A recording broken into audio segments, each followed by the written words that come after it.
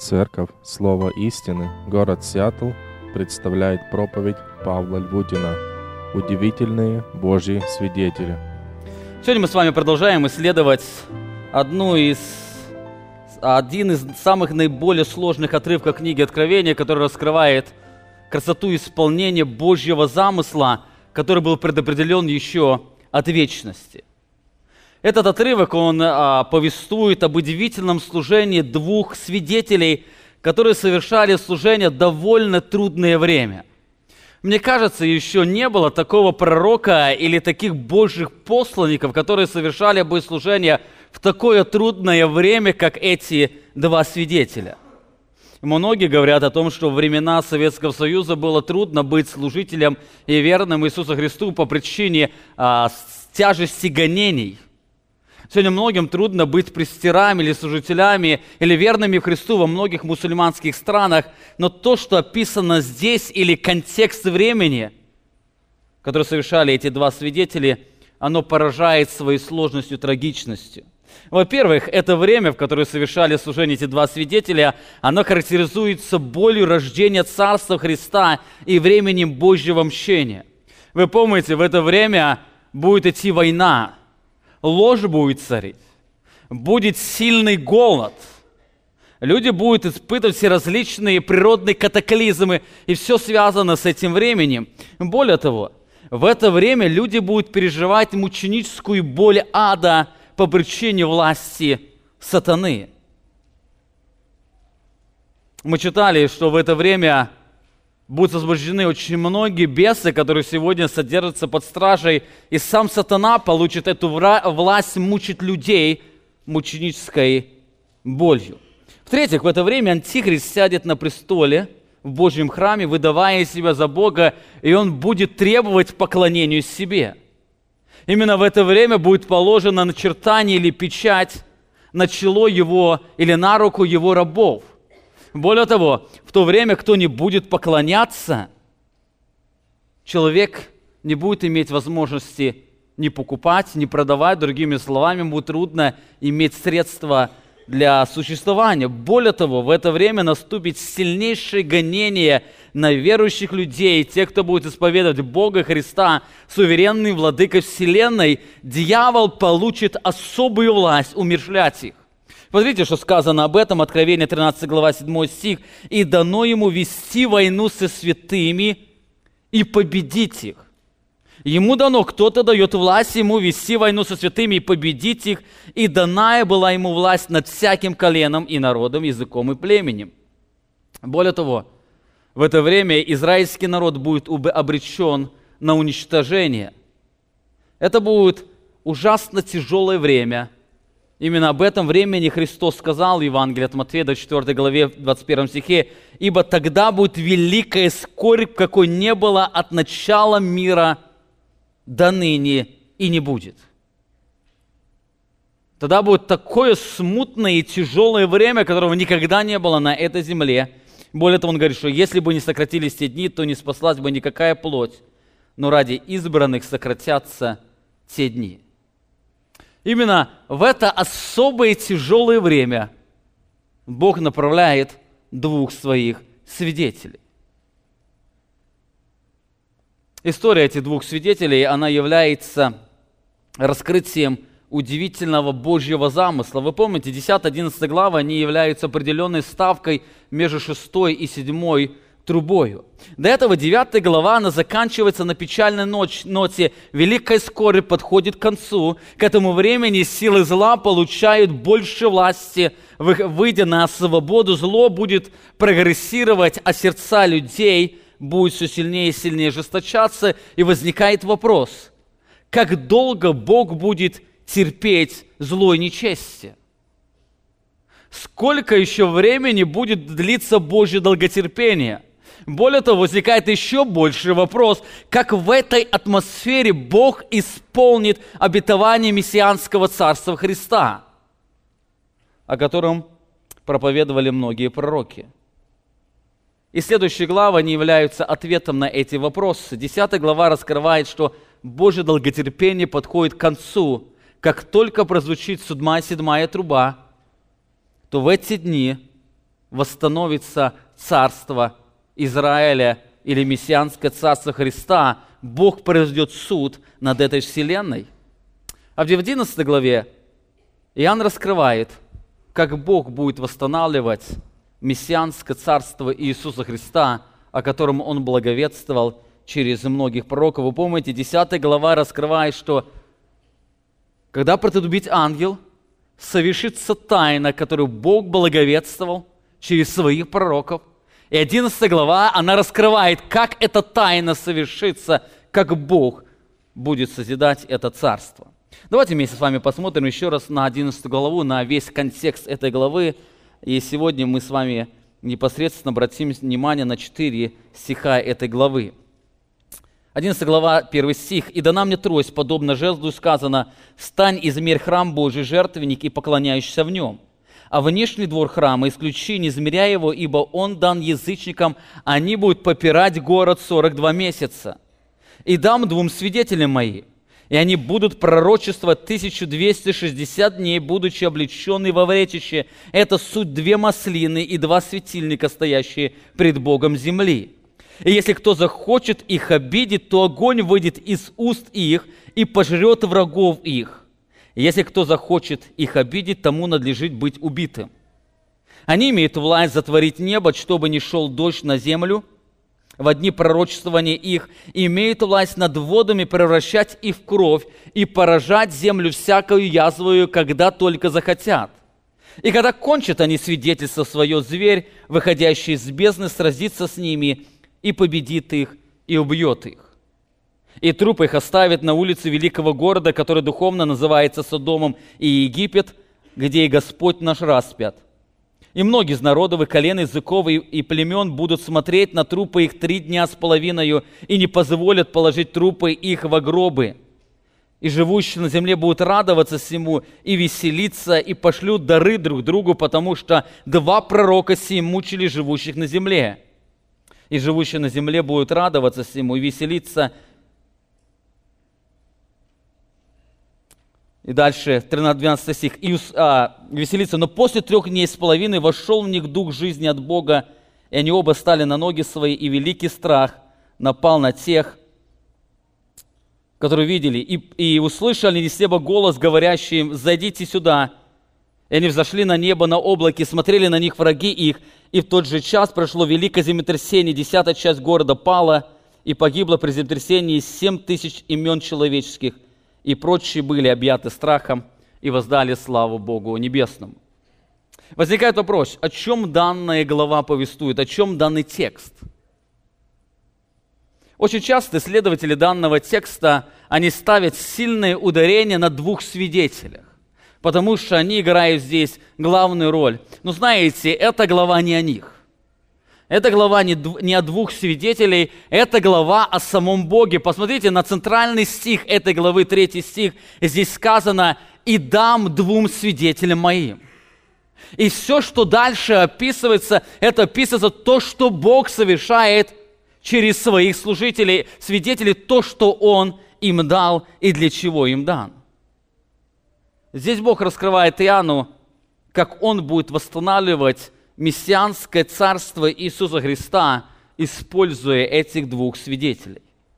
Исследование этого текста мы с вами разобьем на несколько частей. Сегодня мы с вами посмотрим на первые 6 стихов, которые раскрывают нам удивительное служение 2 свидетелей, а в следующее воскресенье мы с вами посмотрим на оставшиеся стихи. Итак, эти стихи, они раскрывают удивительное служение.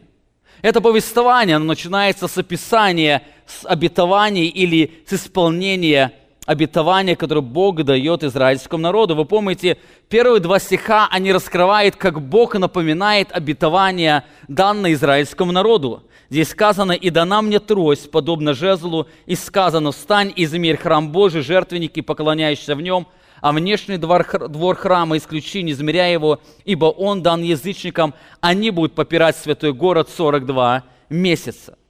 Мы в прошлое воскресенье с вами говорили, что этот текст раскрывает, что Бог продолжает свое возобновление своей работы над Израилем. Время язычников прошло, Бог отсекает язычников от маслины, как апостол Павел пишет в 11 главе послания римлянам, и вновь прививает израильский народ. Бог начинает работать с израильским народом. Другими словами, время церкви уже закончилось, и начинается вновь время израильского народа. Об этом очень точно писал пророк Даниил.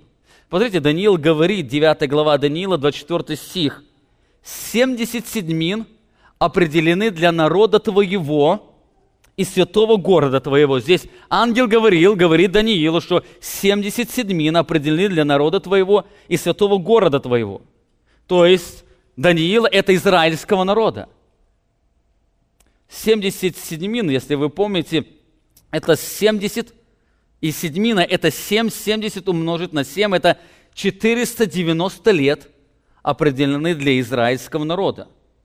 Для чего они определены? Написано, чтобы покрыто было преступление, запечатлен был и запечатлены беззакония, и чтобы приведена была правда вечная, и запечатлена были видения, и пророк, и помазан был святый святых. Есть определенный план Божий. 490 лет Бог определяет для израильского народа, что преступление было изглажено, и Бог восстанавливает с ними свой новый вечный завет. Когда запечатлены будут видения или пророк, что все обетование для израильского народа будет исполнено, и помазан будет Мессия. После этого Гавриил начинает объяснять ему, что это значит. В следующем стихе сказано: «Итак знай и разумей, с того времени, как выйдет повеление о восстановлении Иерусалима», то есть, когда 490 лет начинаются? Он говорит, когда выйдет повеление о восстановлении Иерусалима, написано, до Христа Владыки, то есть до Мессии, 7 седьмин и 62 седьмины, и возвратится народ, и обстроит улицы и стены, но в трудные времена. Здесь ангел Даниилу говорит о том, что в определенное время израильский народ вернется из вавилонского плена и обстроит свой город.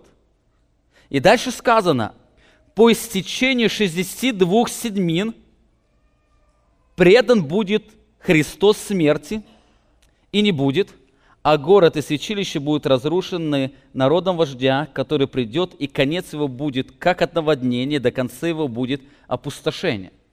Здесь описано окончание 69-й седмицы или 7-летнего периода времени. Вы помните, до этого было 62 плюс 7. В предыдущем стихе говорило, это равняется 69 7-летних периодов времени. Они будут предназначены для народа Божьего. И здесь сказано, что в конце 69-го 7-летнего периода времени Христос будет предан смерти, Иерусалим будет разрушен, и то же самое постигнет казнь и с храмом. Храм будет разрушен. То есть он говорит о времени.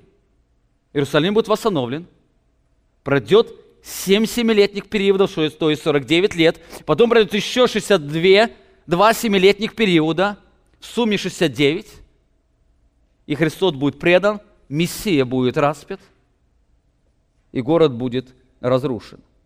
Но заметьте, остается еще 1 седьмина, то есть 7-летний период или 7 лет для народа Божьего, после чего будет восстановлено мессианское царство Христа. Вы помните, до этого мы говорили, ангел говорил, что для народа определено 70 седьмин. 490 лет для чего? Для того, чтобы было покрыто преступление, и Мессия был помазан на царство, исполнилось все пророчество, которое Бог обещал для израильского народа. 69 седьмин прошло, Христа распинают, Иерусалим разрушается, но остается еще 7 лет для того, чтобы Израиль был восстановлен. Но эти 7 лет, они не последуют сразу. Апостол Павел раскрывает, что в это время Бог отсекает израильский народ и прививает язычников. То есть Бог останавливает свою работу над израильским народом и начинает работать с язычниками, или по созиданию церкви начинается эпоха церкви. Бог созидает церковь. Но знаете, но обетование для израильского народа еще остается. Еще должно пройти 7 лет Божьей работы над Израилем,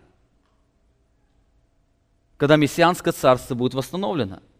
Возникает вопрос, когда это время начнется?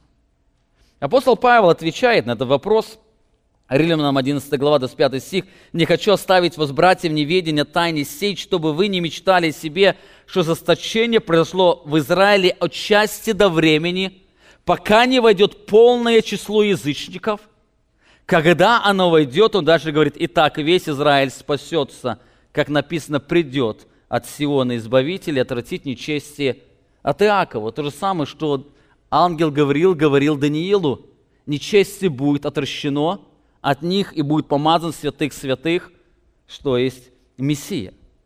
Другими словами, когда войдет полное число язычников, время церкви закончится, Бог вновь отсекает язычников, или другими словами, Он прекращает работу по созиданию церкви, и Он начинает или продолжает работу над Израилем последних 7 лет.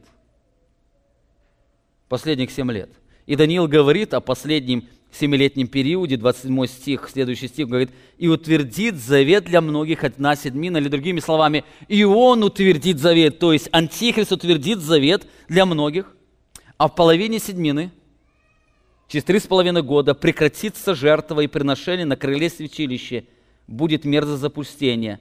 И написано: окончательная, предопределенная Богом погибель постигнет опустошителя. Здесь раскрывается конец царства Антихриста. Это окончательная, предопределенная погибель постигнет опустошителя. И начинается начало царства Христа, о чем он говорил, 24 стих. «Будет проведена правда вечная, и запечатаны будет видение и пророк, и помазан будет святых, святой святых». Именно это время, оно будет связано со свидетелями, со служением 2 свидетелей. Это время, когда Бог будет вновь работать над израильским народом. 7-летний период – это и есть период времени, когда Бог, который мы называем сегодня Великой Скорбь, или время Великой Скорби, церковь будет вознесена, и Бог будет продолжать свою работу по созиданию или исполнению пророчеств или обетований, данной израильскому народу. Таким образом, мы видим, 11 глава раскрывает удивительную картину Божьей работы над израильским народом. Сегодня я хотел бы посмотреть на несколько деталей этой картины, которая раскрывает нам, как Бог созидает свой народ. Во-первых, в этом тексте мы видим, что Бог определяет цель данного периода. Бог определяет эту цель. Несмотря на то, что в дни великой скорби Бог произведет суд над народами и явит милость свою над Израилем, главная цель этого времени – это не спасение остатка Израиля. Главная цель этого времени – это явление Божьей славы через суд и спасение остатка Израиля.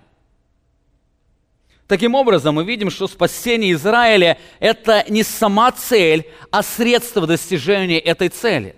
Главная цель – Бог являет свою славу через исполнение обетования, которое Он дал Израилю, и Он восстанавливает это царство. Это очень ярко видно из последних стихов данного отрывка. Бог посылает свидетелей, Бог дает им определенное служение, и мы читаем окончание или результат этого служения. К чему это все служение привело? Посмотрите, 13 стих, здесь сказано: «В тот же час произошло великое землетрясение, 10-я часть города пала, и погибло при землетрясении 7000 имен человеческих, и прочие объяты были страхом, и воздали славу Богу Небесному». Возникает вопрос: кто это прочие? До этого сказано, что враги смотрели на них, а прочие, они воздали славу Богу Небесному. Кто это прочие? Мы в следующее воскресенье с вами будем говорить, что это остаток Израиля. Это спасенный Израиль. Они воздали славу Богу Небесному. Вы помните, до этого 9 глава заканчивается, что в это время люди, они так и не покаялись в своих преступлениях. Но здесь написано, что прочие люди, они воздали славу Богу Небесному. Это остаток Израиля. Это конечная цель. Бог явил свою славу через спасение остатка Израиля. Они воздали Ему славу. Именно об этой цели ангел провозглашал, проповедуя вечное Евангелие. 14 глава Откровения, 6 стих мы видим. «И видел я другого ангела, летящего посреди неба, который имел вечное Евангелие, чтобы благовествовать, или мы называем евангелизировать, живущим на земле и всякому племени, колену, языку и народу. И говорил он громким голосом: убойтесь Бога и воздайте Ему славу». Это главный призыв Евангелия. Убойтесь Бога и воздайте Ему славу. Это видим то, что произошло с израильским народом. Написано: прочие объяты были страхом, они убоялись Богу и воздали славу Богу Небесному. Бог неоднократно провозглашал через своих пророков, что Он спасет израильский народ только ради Его славы. Исайя, 48 глава, 9 стих мы читаем: «Ради имени Моего отлагал гнев Мой, говорит Бог, и ради славы Моей удерживал себя от истребления тебя. Вот я расплавил тебя, но не как серебро, испытал тебя в горниле страдания. Ради себя самого делаю это, ибо какое было бы нарекание на имя Мое, славы Моей не дам иному». Ради себя Он спасает израильский народ. Ради себя и время, и главная цель этого времени – это не спасение Израиля, это явление Божьей славы через спасение Израиля. Послушайте, это очень важно. Все, что Бог делает, Он делает ради явления славы Своей. Все, что Бог на этой земле делает, когда Он созидал израильский народ до Иисуса Христа, когда Христос был на этой земле, когда Бог созидал церковь и созидает, и когда Бог будет созидать израильский народ, и когда будет тысячелетнее царство, и когда наступит вечность, все это направлено на явление Его славы. Прежде чем мы читаем 16 глава 4 стих: «Все сделал Господь ради себя». Все сделал Господь, и даже нечестиво блудет на день бедствия. Все сделал Господь ради себя. Явление Божьей славы – это Божья цель, которая объединяет в себе все периоды Божьей работы. Как же говорил, Бог избрал Израиль и вел его в обетованную землю ради одной цели, ради себя, чтобы явить свою славу. Сегодня Бог созидает церковь только ради одного, ради явления своей славы, и Бог будет спасать остаток Израиля. То же самое ради этой цели, явления своей славы. Послушайте внимательно. Сегодня много служителей говорят о цели и назначении церкви. Но, к сожалению, многие христиане и служителя забывают, что является истинным предназначением церкви. Чарльз Калсон, он писал в одной из книг: «И к чему призвана церковь в этом мире? Поклоняться? Нести благую весть? Расти? Кормить голодных? Участвовать в выборах? Бороться с порнографией?» Вопросы можно задавать до бесконечности. Только начните разговор о церкви с любым человеком, верующим или неверующим, и убедитесь, что существует очень много мнений. И возникает вопрос: для чего Бог созидает церковь? Или какая главная цель церкви здесь, на этой земле? Знаете, Писание раскрывает, что главная цель церкви не в том, чтобы создавать или изменять этот мир. Главная цель даже не в том, чтобы улучшать этот мир, внедряя христианские ценности. Главная цель церкви даже не в том, чтобы изменять судьбы людей, освобождая их от зависимости и идолопоклонства. Единственная цель церкви является в том, чтобы являть славу Бога в лице Иисуса Христа. Это единственная цель, к чему Бог сегодня созидает церковь, к чему Бог призывает людей. Посмотрите, послание к Ефесянам мы читаем, 1 глава, 4 стих. «Так как Он избрал нас в Нем прежде создания мира, чтобы мы были святы, непорочны пред Ним в любви, предопределив усыновить нас себе через Иисуса Христа по благоволению воли Своей». Для чего? Похвалу славы в благодати Своей, которую Он облагодатствовал нас возлюбленным. Заметьте, здесь сказана ясная цель, для чего Бог сегодня спасает людей. Более того, здесь не только об этом сказано, здесь сказано, почему, для чего Бог людей избрал от вечности, чтобы спасти их через Иисуса Христа. Конечная цель – похвалу славы благодати Своей.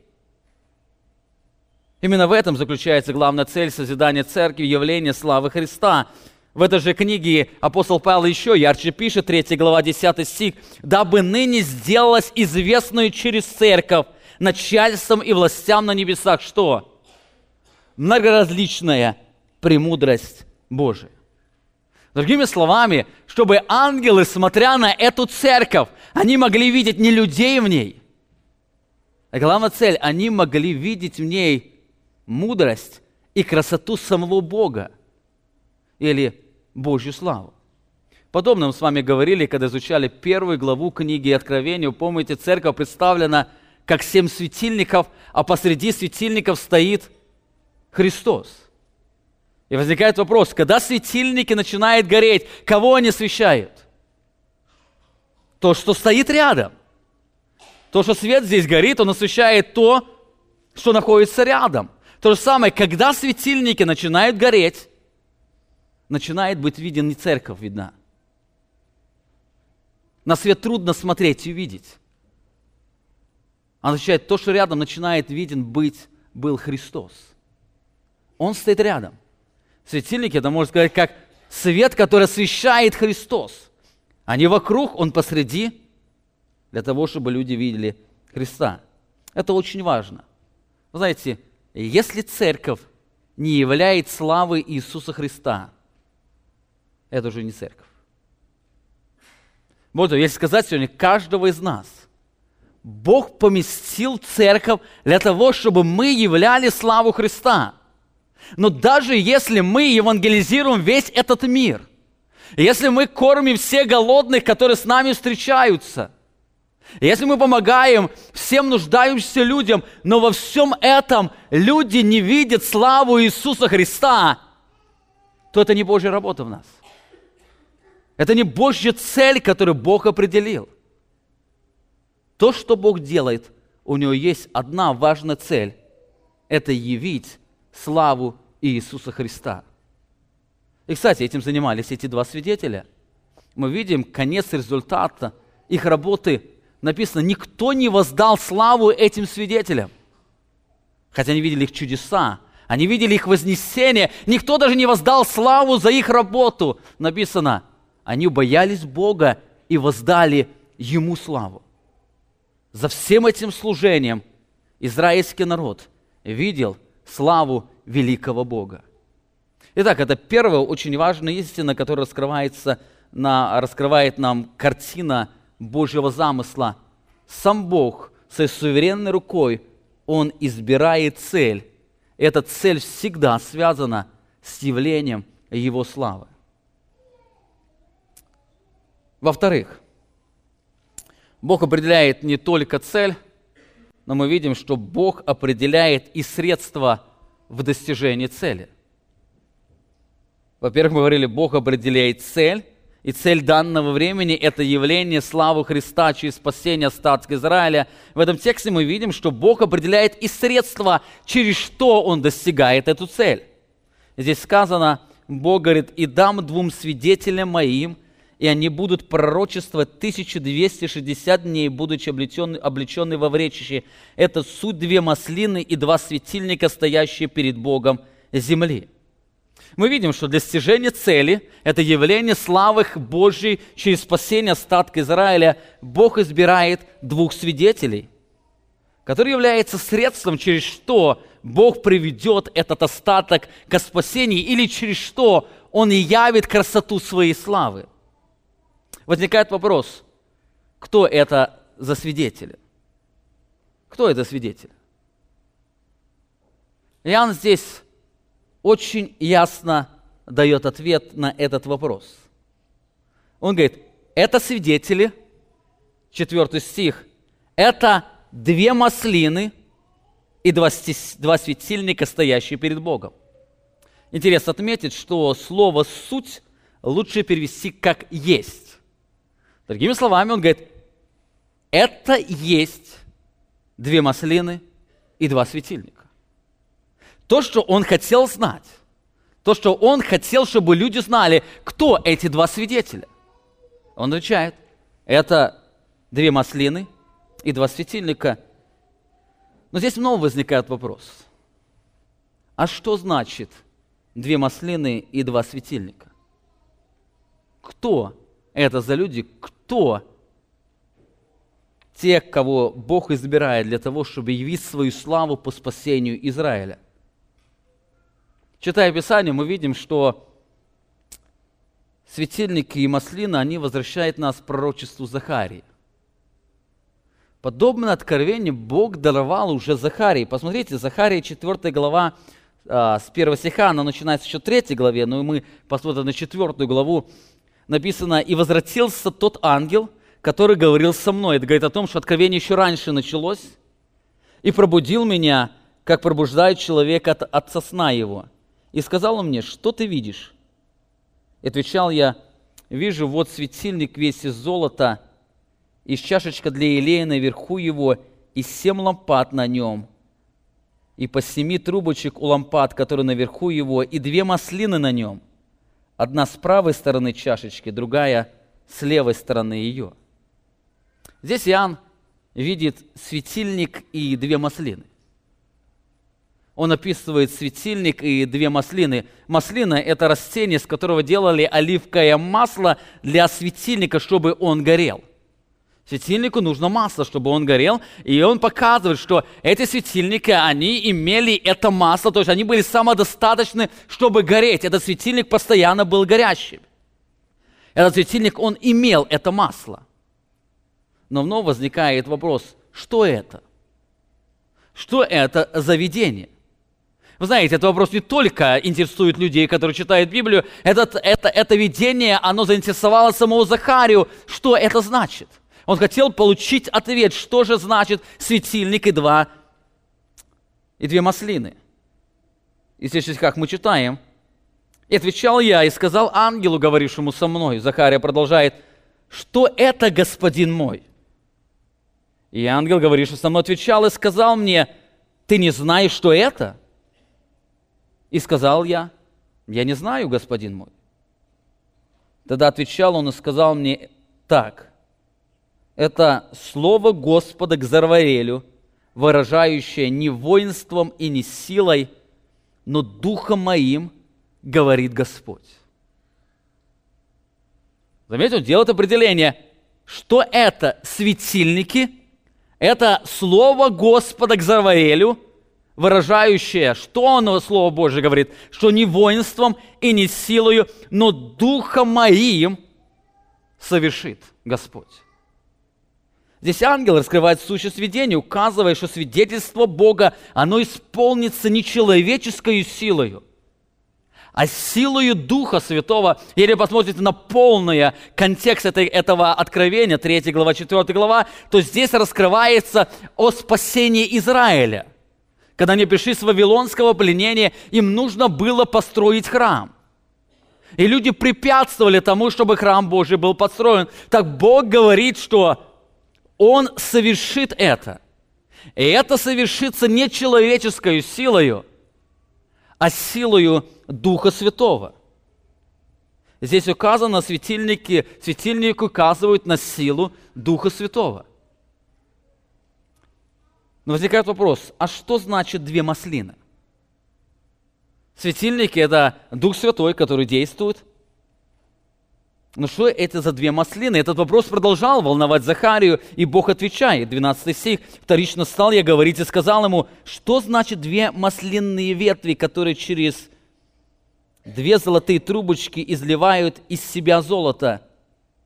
И сказал он мне, ты не знаешь, что это? Я отвечал, не знаю, господин мой. Другими словами, знал бы, не спрашивал.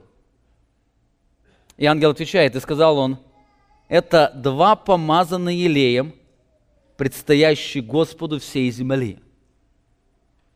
Это два помазанные елеем, другими словами, два помазанных человека, которые предстают Господу всей земли. Кто это помазанные елеем? Из этой главы мы видим, это первосвященник Иисус и правитель Зававарель, который был потомок Давида. А первосвященник Иисуса подробно описывается в 3 главе, как Бог его очищает, для того, чтобы был способным нести служение, и дьявол обвинял его во всех грехах его. И Зававарель описывается в 4 главе. Это два Божьих избранных человека, которых Бог избрал для восстановления Израильского царства после Вавилонского пленения. Таким образом, мы видим, что светильник и две маслины означает это два Божьих избранных человека, которые исполнены Духом Святым для того, чтобы совершать определенные Богом служения.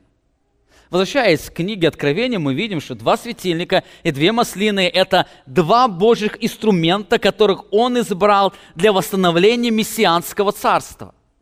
Это два инструмента или два пророка, которые будут помазаны Духом Святым для того, чтобы совершать чудеса. И поэтому, если мы говорим, видим силу, сверхъестественную силу этих пророков, это сила Духа Святого, которая на них. Это люди, помазанные Богом. И возникает вопрос, снова вопрос, а кто это люди?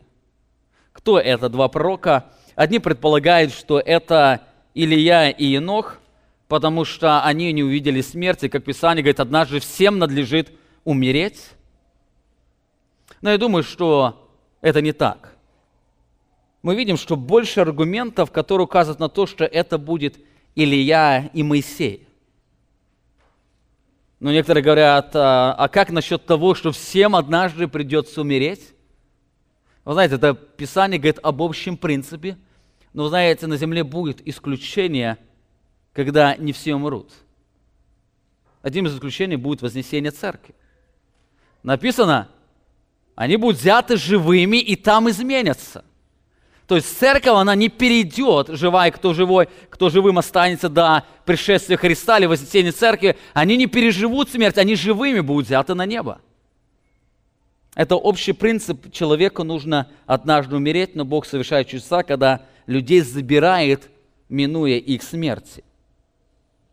Мы видим больше аргументов, то, что это будет Илия и Моисей. А Илии сказано, Малахи, 4 глава, 5 стих. «Вот я пошлю к вам Илию, пророка, пред наступлением Дня Господнего, великого и страшного, и он обратит сердца отцов к детям и сердца детей к отцам их, чтобы я, придя, не поразил земли проклятием».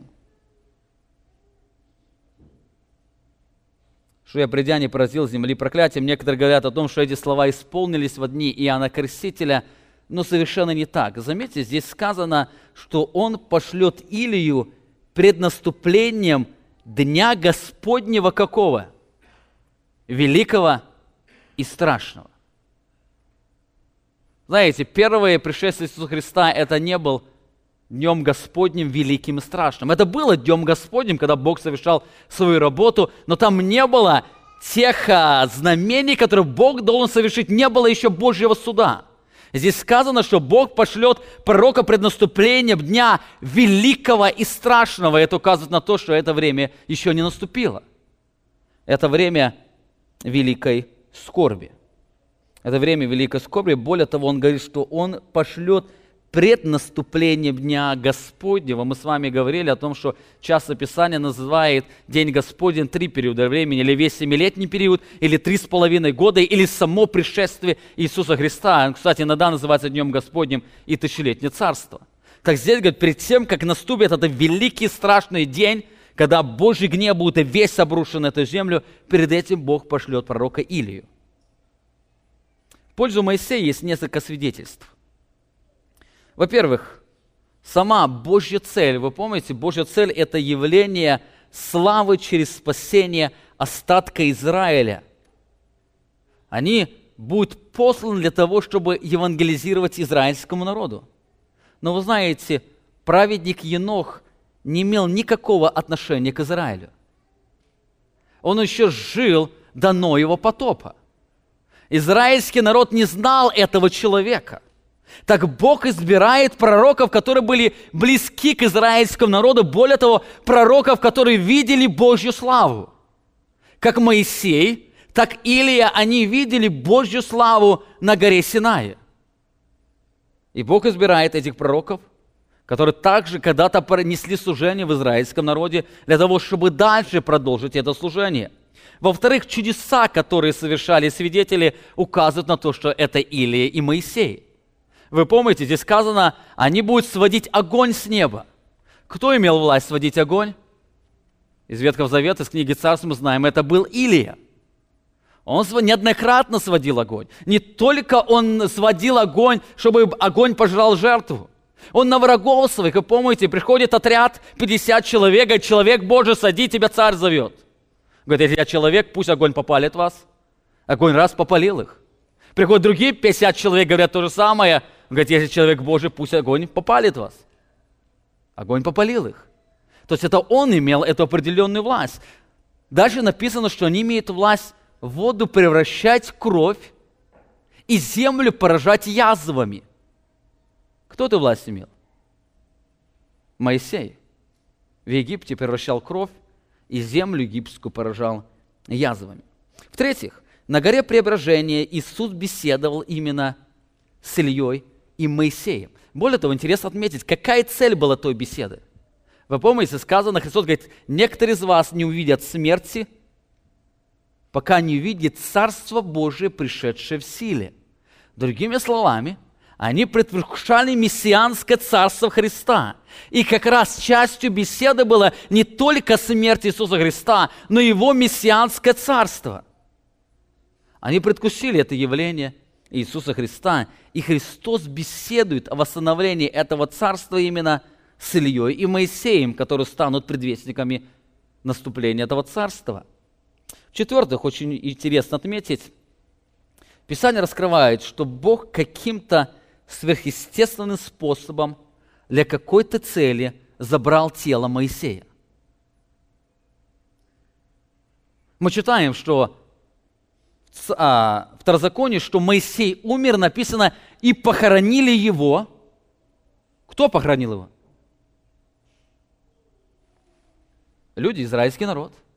Они даже сказали, где похоронили его, и дальше стоит вопрос, и дальше написано, и это место неизвестно до сегодня. Возникает вопрос, а почему это место неизвестно? Ну, они говорят, евреи забыли, где похоронили. Но они дают точный локейшн. Скорее всего, когда через некоторое время они пришли туда, там нету Моисеева тела. И потом они не знают, где теперь оно. Вы помните, об этом Иуда в своем послании пишет, 9 стих. «Михаил, архангел, когда говорил с дьяволом, споря о Моисеевом теле, не смел произвести укоризненного суда, но сказал, да запретит тебе Господь». Мы точно не знаем, о чем был этот спор, но, скорее всего, это не был спор о месте захоронения. Здесь сказано, о чем они спорили. Они спорили не где Моисей был захоронен, они спорили о самом теле Моисея. Мы не знаем, когда это был спор. Это был где-то в древние времена, но был факт, что Михаил Архангел, он спорил, или дьявол спорил с Михаилом Архангелом о теле Моисеева. Скорее всего, дьявол, он имел претензию на тело Моисея, потому что он был грешником, и он умер. Но Бог повелел Михаилу Архангелу для своих целей забрать это тело. Они спорили. И Михаил Архангел прямо просто сказал: да запретит тебе Господь. То есть ты не имеешь власти над этим телом. Таким образом, мы видим, Бог избирает двух пророков, Моисея и Илию, для служения. Но кто-то спросит: а почему именно Моисея и Илию? А почему не Исаию, который был великим пророком Израиля, который видел, наверное, больше всех явлений Божьей славы? А почему не Иеремию, который страдал за израильский народ? Нес долгое служение. А почему не Иезекииль? А почему не Самуил, который помазал Давида на царство Израиля? Можно было ему помазать Мессию на царство. Почему именно Моисей и Илия? Вы знаете, я не знаю. Я точно знаю, не потому, что они были лучше других пророков. То, что Бог забрал Илию, не потому, что он был святее других пророков. У Илии в жизни встречалось много моментов недоверия Богу. То, что Бог избрал Моисея, опять же, у него было очень много моментов, когда он проявлял непослушание Богу. Они не были какими-то особыми людьми. Только потому, что Бог так решил. Бог от вечности решил два пророка: Илию, потом забрал его живым, и Моисея, потом скрыл его тело. Но это было его суверенным решением. Он сам определяет, кто будет нести это служение. Он сам определяет средства достижения своей цели. Таким образом, мы видим, Бог избирает не только цель явить свою славу, но средства для достижения этой цели. Он избирает двух пророков для того, чтобы они восстановили царство Израиля. Знаете, это относится ко времени не только восстановления израильского народа, но ко времени созидания церкви. Бог избирает цель прославить себя через созидание церкви, и Бог избирает средства. Он избирает служителей. Именно поэтому в Писании говорится, апостол Павел пишет, что Он поставил пастырей. Он поставляет служителей. Почему Он их поставляет? Почему именно Он этих людей поставляет, других не поставляет? Это Его воля.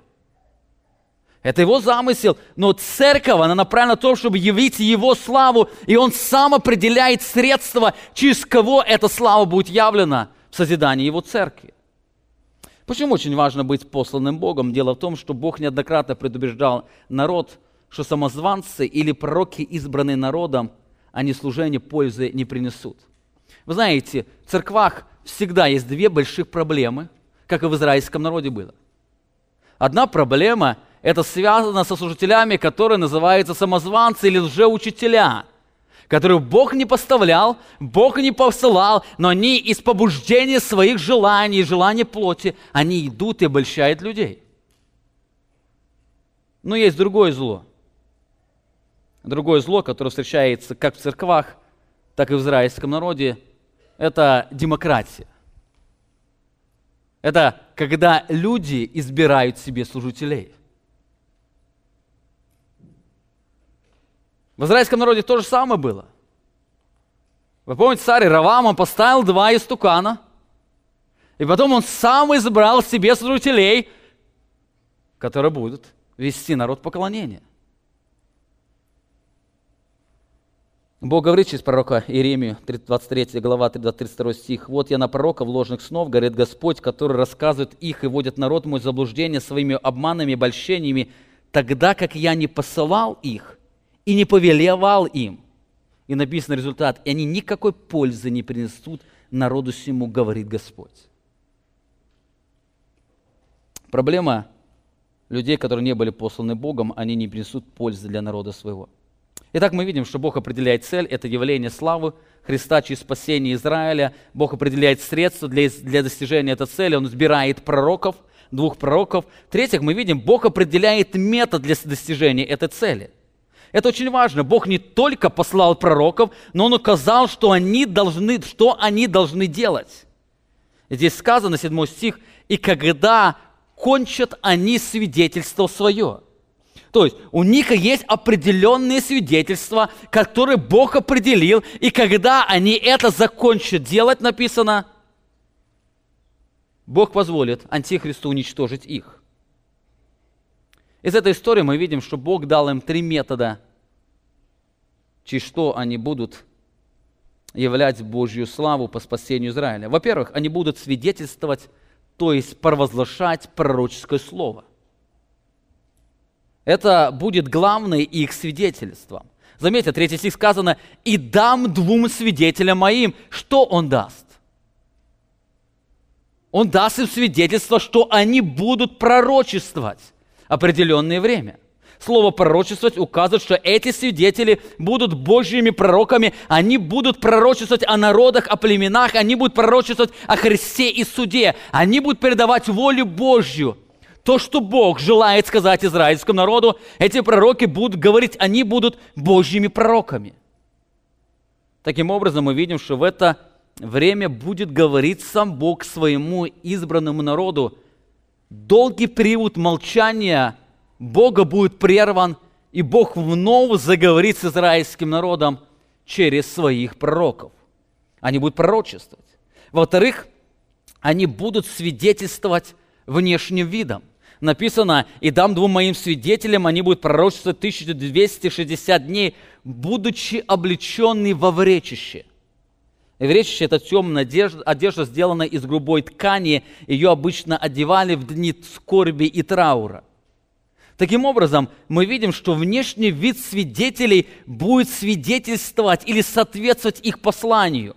Они будут выражать скорбь по причине осквернения храма, притеснения израильского народа, беззакония нечестивых людей и проявления Божьего суда. Они внешним видом будут провозглашать скорбь, которая постигла их народ. Кстати, Бог неоднократно повелевал пророкам что-то делать или внешне как-то свидетельствовать. Вы помните Иезекиилю, Бог свидетельствовал, говорит: «Твоя умрет жена, но ты не выражай скорби, не плачь по ней». Это будет свидетельством того, что так израильский народ будет покидать Иерусалим, и слез не будет для того, чтобы плакать. Бог дает им инструмент, слово. Бог дает им инструмент, внешний вид. Кстати, внешний вид всегда должен соответствовать тому посланию, которое провозглашает пророк. Богу не безразлично, во что одеваются его пророки, его свидетели. В-третьих, они будут свидетельствовать, совершая чудеса. Написано 6 стих: «Они имеют власть затворить небо, чтобы не шел дождь на землю в дни пророчествования их, имеют власть над водами, превращать их в кровь и поражать землю всякую язву, как только захотят». Эти знамения и чудеса будут свидетельством Бога, что они истинные Его пророки. Это важный урок. Бог определяет не только цель, средства, но и метод достижения цели. Он дал им слово, Он дал им повеление свидетельствовать внешним видом, и дал повеление или дал им власть совершать чудеса, которые будут являться выражением, что они посланы Богу. Сегодня можно часто услышать, когда люди говорят: Бог поставляет цель, а вы определите метод, как вы будете достигать эти цели. Они говорят, главный результат достигнуть, но не метод. Вы знаете, это совершенно не так. Если была, конечно, Божья цель, главное накормить людей, то вы сами изберите метод, как вы этих людей будете кормить. Главное, чтобы они голодными не остались. Но главная Божья цель – это не голодных накормить. Это явить Его славу. А явление Его славы невозможно без послушания Ему. Вспомните историю израильского народа, когда он находился в пустыне. Бог однажды сказал Моисею: «Возьми жезл и собери общество, ты и Аарон, брат твой, и скажите в глазах скале, и она даст из себя воду. И так ты изведешь из скалы им воду из скалы и напоишь общество и скот его». И взял Моисей жезл от лица Господа, как он повелел ему. Помните, проблема – сильный голод, сильная жажда, не хватает воды. Народ ропщет. И Бог говорит Моисею: «Моисей, иди сделай, подойдешь к скале, скажешь, и она изведет воду». То есть Бог дает определенную цель для служения. Ему нужно извести воду из скалы и напоить общество и скот. То есть главное, к чему должно найти, общество израильское должно быть напоено. Более того, Бог определил, кто совершит это служение. Он говорит: «Ты и Аарон, брат твой, пойдите и скажите». Более того, Бог дает метод этому служению. Как это сделать? Богу не безразлично. Он говорит, метод, говорит, вы подойдите и скажите скале в глазах народа. И не просто скажите где-то, вы придите, станьте перед народом и скажите это скале, скала, дай воду. И так вы напоите израильский народ. Мы читаем дальше. И собрали Моисей и Аарон народ в скале. Повинуются Богу, собрали народ. Подошли к скале и сказал он им, послушайте, непокорные, разве нам из этой скалы извести для вас воду? И поднял Моисей руку свою и ударил в скалу жезлом своим дважды. И потекло много воды. И написано, и пило общество и скот его. Посмотрите, что сделал Моисей. Моисей поднял руку, ударил скалу, даже дважды, и мы видим удивительный результат. Бог совершил чудо. Потекло много воды. Пело общество и скот его. По-человечески это было успешное служение. Моисей достиг цели, которую Бог ему поставил.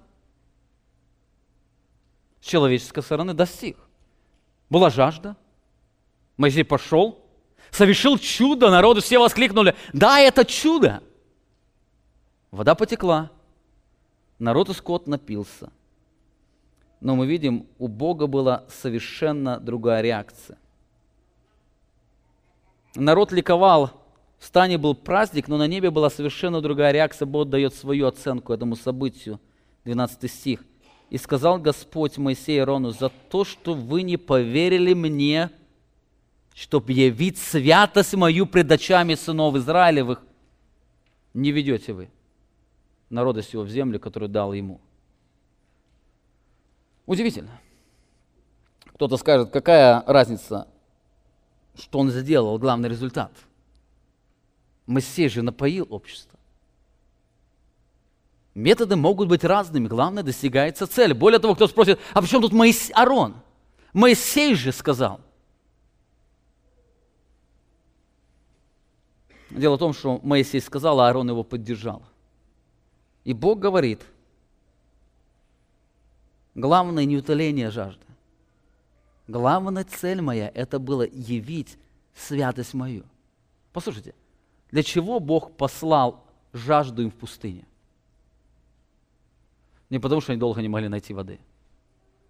Не потому, что Бог повел тем путем, там мало было воды. Это Божья боль. Бог их томил жаждою, написано. Бог привел Израиль к этой точке для того, чтобы в этой точке явить им святость свою. Но вместо того, чтобы явление святости, эта святость не была явлена, и написано, Моисей и Аарон были подвержены очень суровому суду. Заметьте, Богу не безразлично, каким методом вы достигаете Его цель. Богу не различно. Итак, мы видим, Бог определяет цель, явить славу Христа для спасения остатка Израиля. Во-вторых, Бог определяет средства для достижения цели, Он избирает двух пророков. В-третьих, Бог определяет метод для достижения своей цели, слово, внешний вид и чудеса. И у нас осталось несколько минут, я хотел бы еще 2 пункта очень быстро посмотреть. Мы видим, что Бог определяет время служения. Написано, дам 2 свидетелям моим, и они будут пророчествовать 1260 дней. И 7 стих читаем, «И когда кончат они свидетельство свое, зверь, выходящий из бездны, сразится с ними, победит их и убьет их». Здесь мы видим, что Бог определяет точное время служения Его свидетелей. Ровно 1260 дней, если вы разделите на 30, это 42 месяца. Если еще разделите, то увидите 3,5 года. 3,5 года. Заметьте, Бог не только поставляет служителей, но Он поставляет их на определенное время, у Него есть свой план. Он как поставляет их, точно так же забирает их. Кстати, мы в этом мире очень часто бываем в недоумении, почему Бог забрал такого яркого миссионера. Ведь если бы он остался в живых, сколько он мог бы еще послужить? Но знаете, у Бога свои планы. Он когда-то его поставил, и он дал ему определенное время, определенную цель, чтобы явить его святость или его славу. И в определенное время он или снимает его, или забирает себе. Бог определяет, это Его полномочия, которые Он совершает. И последнее, Бог не только определяет время, но Бог еще наделяет силой и властью для служения. Написано 5 стих: «Если кто захочет их обидеть, то огонь выйдет из уст их и пожрет врагов их. Если кто захочет их обидеть, тому надлежит быть убитым. Они имеют власть затворить небо, чтобы не шел дождь на землю в дни пророчествования их, имеют власть над водами превращать их в кровь и поражать в землю всякую язву, которую только захотят». Вы помните, мы говорили, это 2 маслины, исполненные Духом Святым, 2 пророка, исполненных Духом Святым. И здесь Бог отмечает, Иоанн отмечает, что эти пророки обладали удивительной силой. Во-первых, они могли поражать людей огнем. Более того, они могли контролировать дождь на этой земле. Вы помните, и так уже голод на этой земле. И так мало урожая, потому что Божий гнев много пожрал уже на этой земле. Зелени деревьев. Более тут еще эти пророки, которые имеют власть затворить небо, чтобы 3,5 года не шел дождь. Более того, эти пророки имеют власть превращать воду в кровь. Вы помните, к этому времени и так дефицит уже воды на земле. 1/3 часть источника пресной воды была уничтожена. Оно было поражено полынью, отравой. И тут еще эти пророки, оставшуюся воду, они имеют власть превращать в кровь. Более того, они имеют власть поражать всякую язвою. Более того, здесь Иоанн отмечает, что эти пророки обладали не только удивительной силой, но они обладали удивительной властью.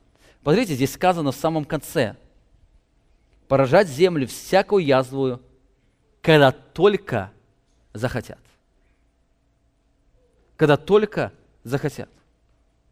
Бог даст им определенную власть поразить землю, как только они захотят. Это будут Божьи пророки, наделенные этой властью. Итак, мы видим удивительную картину Божьего всевластия. Как мы говорили, это относится не только к восстановлению мессианского царства, оно относится также и к времени созиданию Церкви Христова. Это относится к любому Божьему проекту, который Он определил в Своем всемогуществе, в Своей суверенной власти. Эти принципы не отражают саму природу Бога. Самое первое, мы с вами говорили, что Бог определяет цель. Всегда Бог определяет цель, это явление Его славы. Во-вторых, Бог определяет средства для достижения этой цели. Он поставляет пастырей, Он посылает послужителей. Иногда, если Он пожелал, Он посылает пророков или самих ангелов. Это Его преференция. К Марии Он послал ангела, кому-то Он послал пророка. Сейчас проповедуют пастора, будут проповедовать и ангелы, и пророки. Это Его власти. Он сам избирает средства достижения своей цели. В-третьих, Бог определяет метод для достижения цели. Он определяет, каким путем Его инструменты, они достигнут этой цели. Бог также определяет время для служения, когда Он начнет служение и когда закончит. И Бог наделяет силой и властью на служение. И поэтому сила служителей, она заключается не в них самих. Она исходит из силы Духа Святого, если только они посланные Богом. Заканчивая проповедь эту, я хотел бы привести слова Мартина Лютера, который сказал очень ярко об этом. 400-500 лет назад он сказал: «Жди призывающего, и тем временем будь спокоен. Будь ты мудрее самого Соломона и Даниила, все равно, если ты не призван, смотри, не пророни даже словечко. Господь призовет тебя, если будет тебе нуждаться, а коли не призовет, пусть не погубит тебя твоя образованность. Ибо Бог никогда не помогает тем, кого не призвал. Хотя они и возвещают нечто спасительное, им не по силам созидать. Великое всегда совершают те, кого научил сам Господь. Божью славу могут явить только те, кого послал сам Господь. Аминь. Помолимся. Творец Небесный, великий Бог, мы благодарим Тебя за это удивительное напоминание, которое Ты сегодня напоминаешь нам о Твоем удивительном замысле. Ты сегодня напоминаешь нам о том, что Ты избираешь цель, Ты определяешь ее, Ты определяешь средства достижения цели, Ты поставляешь служителей для того, чтобы они созидали то, что Ты созидаешь. Ты определяешь не только средства, Ты определяешь метод, потому что вся вселенная напряжет Тебе, и все направлено на то, чтобы явить Твою славу. Ты определяешь время, Ты наделяешь силой. Отец Небесный, я прошу Тебя за каждого из нас. Научи нас всегда учиться доверять Тебе. Научи нас искать не свои методы, а стремиться быть всегда верными Тебе. Даруй нам быть всегда послушными зову Духа Святого. Даруй, чтобы через нашу церковь, через нашу жизнь могла являться Твоя цель, отображаться Твоя слава, наш великий Бог. Даруй, чтобы с этой кафедры в нашей церкви всегда проповедовалось Слово Твоей славе. Даруй, чтобы все служения нашей церкви, которые совершаются, они были пропитаны Твоей славой, они были направлены на то, чтобы являлась Твоя слава. А для этого я прошу Тебя, научи каждого из нас, особенно Твоих служителей, научи их всегда быть послушным Тебе. Научи их всегда лицезреть Твою славу, видеть Тебя, знать Тебя, знать Твою красоту и преклоняться перед Тобой, наш дорогой Бог. Сам научи, даруй, чтобы Твоя церковь, она продолжала прославлять Тебя. И люди, которые соприкасались со служением этой церкви, они могли воспевать и восхвалять Твою благодать. Наш вечный любящий Бог, Творец вселенной, вся церковь скажет аминь. Вы прослушали проповедь пастора Павла Львутина. Другие проповеди и информацию о нашей церкви вы можете найти на нашей странице в интернете www.slovoistины.org.